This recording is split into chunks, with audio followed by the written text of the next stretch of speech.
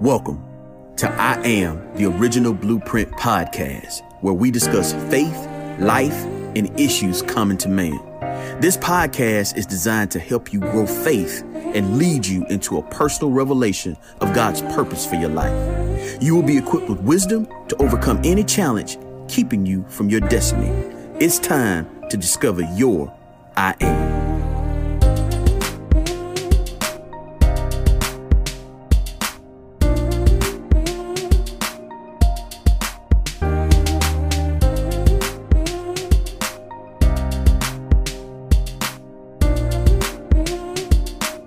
Hey, what's up, everybody? Your boy Steve here, coming at you with today's topic, purpose and answering the call.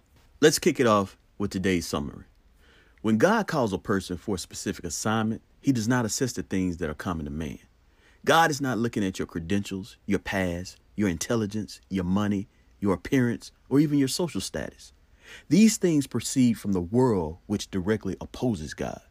Purpose is an essential part of the human experience, and without it, life is inevitably abused.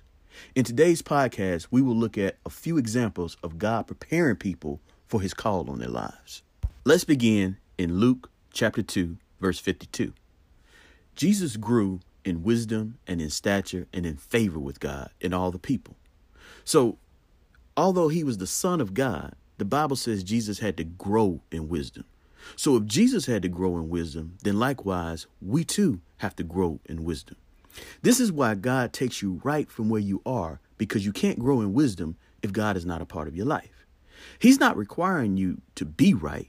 He wants to make you right so he can reveal his plan for your life. Let's check out another example of the growth process of Jesus. Hebrews chapter 5, verse 8 through 9. And even though Jesus was God's son, he had to learn from experience what it was like to obey when obeying meant suffering. It was after he had proved himself perfect in this experience that Jesus became the giver of eternal salvation to all those who obey him. Here again, we see Jesus had to learn from experience what it was like to obey, which means we too have to learn from experience as we walk with God. Like a parent raising a child, he continues to walk with us along our journey despite our mistakes and poor choices. Why? Because he sees the end from the beginning. There's an expected end to your life. The journey is just part of it. Let's check out the example of Moses. Exodus chapter 3, verse 9 through 10. Now behold, the cry of the Israelites has come to me, and I have also seen how the Egyptians oppressed them. Come now, therefore, and I will send you to Pharaoh, that you may bring forth my people, the Israelites, out of Egypt. The Israelites here were praying to God for help over the oppression they felt on their lives. God was planning to use Moses to deliver the Israelites. Moses would be used to be the answer to their prayers. We need to be mindful that we too could be the answer to someone else's prayers. This is why it is critical for us to respond when God calls. Let's continue to see how Moses responds. Exodus chapter 3, verse 11 through 12. And Moses said to God, "Who am I that I should go to Pharaoh and bring the Israelites out of Egypt?" God said, "I will surely be with you, and this shall be the sign to you that I have sent you. When you have brought the people out of Egypt, you shall serve God on this mountain." Who am I that I have been chosen to do this? Obviously, Moses felt this was a huge task, and it left him with many questions of doubt in his mind, such as, I ain't qualified for this. I ain't even spiritual enough for this. I don't have the wisdom, the money, or even the eminence within society to do this. But check out God's response. I will surely be with you. That's it. That's the key. The key element to your success is not your hustle, your grind, how much money you got, or even education. It is knowing and clearly understanding that God is with me. Notice how God told Moses, and this will be the sign to you that I have sent you when you have brought the people out of Egypt. The sign or evidence to you being sent is the coming to pass of what was shown or revealed to you in the vision. God is very clear on making himself known so that you will know that it wasn't you doing it, but rather you obeying what he said that caused it to come to pass. Let's continue reading Exodus chapter 3, verse 13 through 14. And Moses said to God, "Behold, when I come to the Israelites and say to them, the God of your fathers has sent me to you, and they say to me, What is his name? What shall I say to them? And God said to Moses, I am who I am, and what I am, and I will be what I will be. And he said, you shall say to the Israelites, I am has sent me to you. Look, Moses was filled with all kinds of anxiety, but aren't we all at some point in life? Especially when we are called to do something that we don't feel qualified or equipped to do. Naturally, Moses began to run stage play of, how's this thing going to play out in his mind?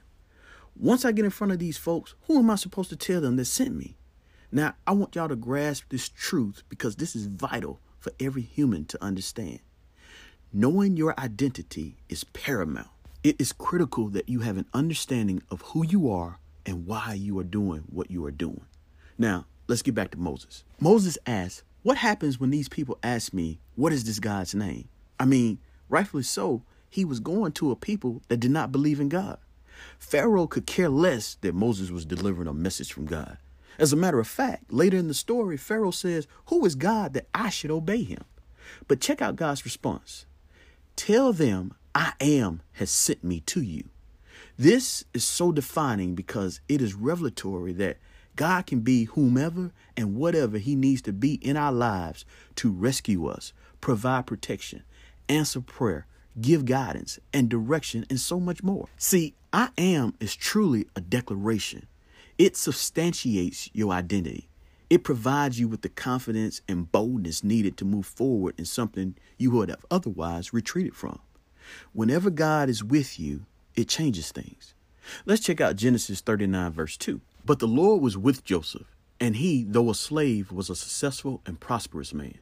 And he was in the house of his master, the Egyptian. Now, when you think slave, you ain't thinking successful and prosperous. But if you read and study Joseph's journey, you will see that his life was transformational because God was with him. Though he started out a slave, he ended in power of second in charge of ruling the land. He became vice president. How does a man move from being a slave to vice president of a country? God being with him. Let's check out another transformation.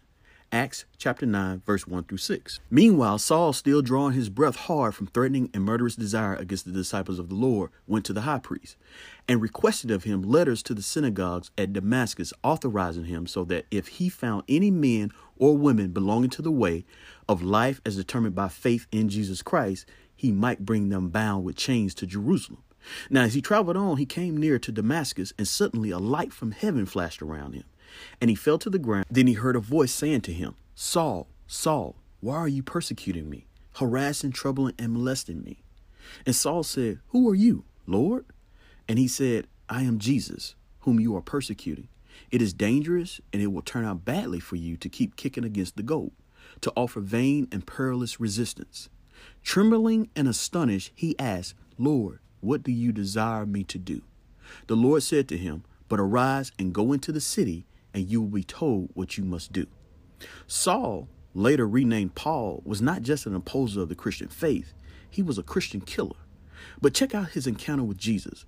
A light from heaven blinded him to get his attention. Sometimes things happen in our lives simply to get our attention, not to destroy us. Proverbs 20, verse 30 says, sometimes it takes a painful experience to make us change our ways. This is what happened with Paul. But check out Jesus' plan to restore him. Acts chapter 9, verse 10 through 18. Now there was in Damascus a believer named Ananias. The Lord spoke to him in a vision, calling, Ananias. Yes, Lord, he replied. And the Lord said, go over to Straight Street and find the house of a man named Judas, and ask there for Paul of Tarsus. He is praying to me right now, for I have shown him a vision of a man named Ananias coming in and laying his hands on him so that he can see again. Here we see God speaking to Ananias on instructions to go and serve as a part of Paul's healing. Notice, Scripture said Paul was praying to God at the same moment God was giving instructions to Ananias to be an answered prayer to Paul. Man, I can't make this stuff up. God is working to answer Paul's prayer while he was praying. Let's pick up in verse 13. But Lord, exclaimed Ananias, I've heard about the terrible things that this man has done to the believers in Jerusalem. And we hear that he has arrest warrants with him from the chief priest, authorizing him to arrest every believer in Damascus. Man, listen here. Ananias was struggling with this, and rightfully so. He was going on the past experiences and knowledge he had of Paul, not knowing that Paul had had an encounter with Jesus. People change and things change, and we must leave room for the God factor in people's lives. Don't be quick to dismiss or judge someone by a moment or an event. Continue to watch the journey. You just may see something that you didn't know was there. Life can be hard. Leave room for God's grace. Let's pick up in verse 15. But the Lord said, "Go and do what I say. For Paul is my chosen instrument to take my message to the nations and before kings, as well as to all the people of Israel. And I will show him how much he must suffer for me."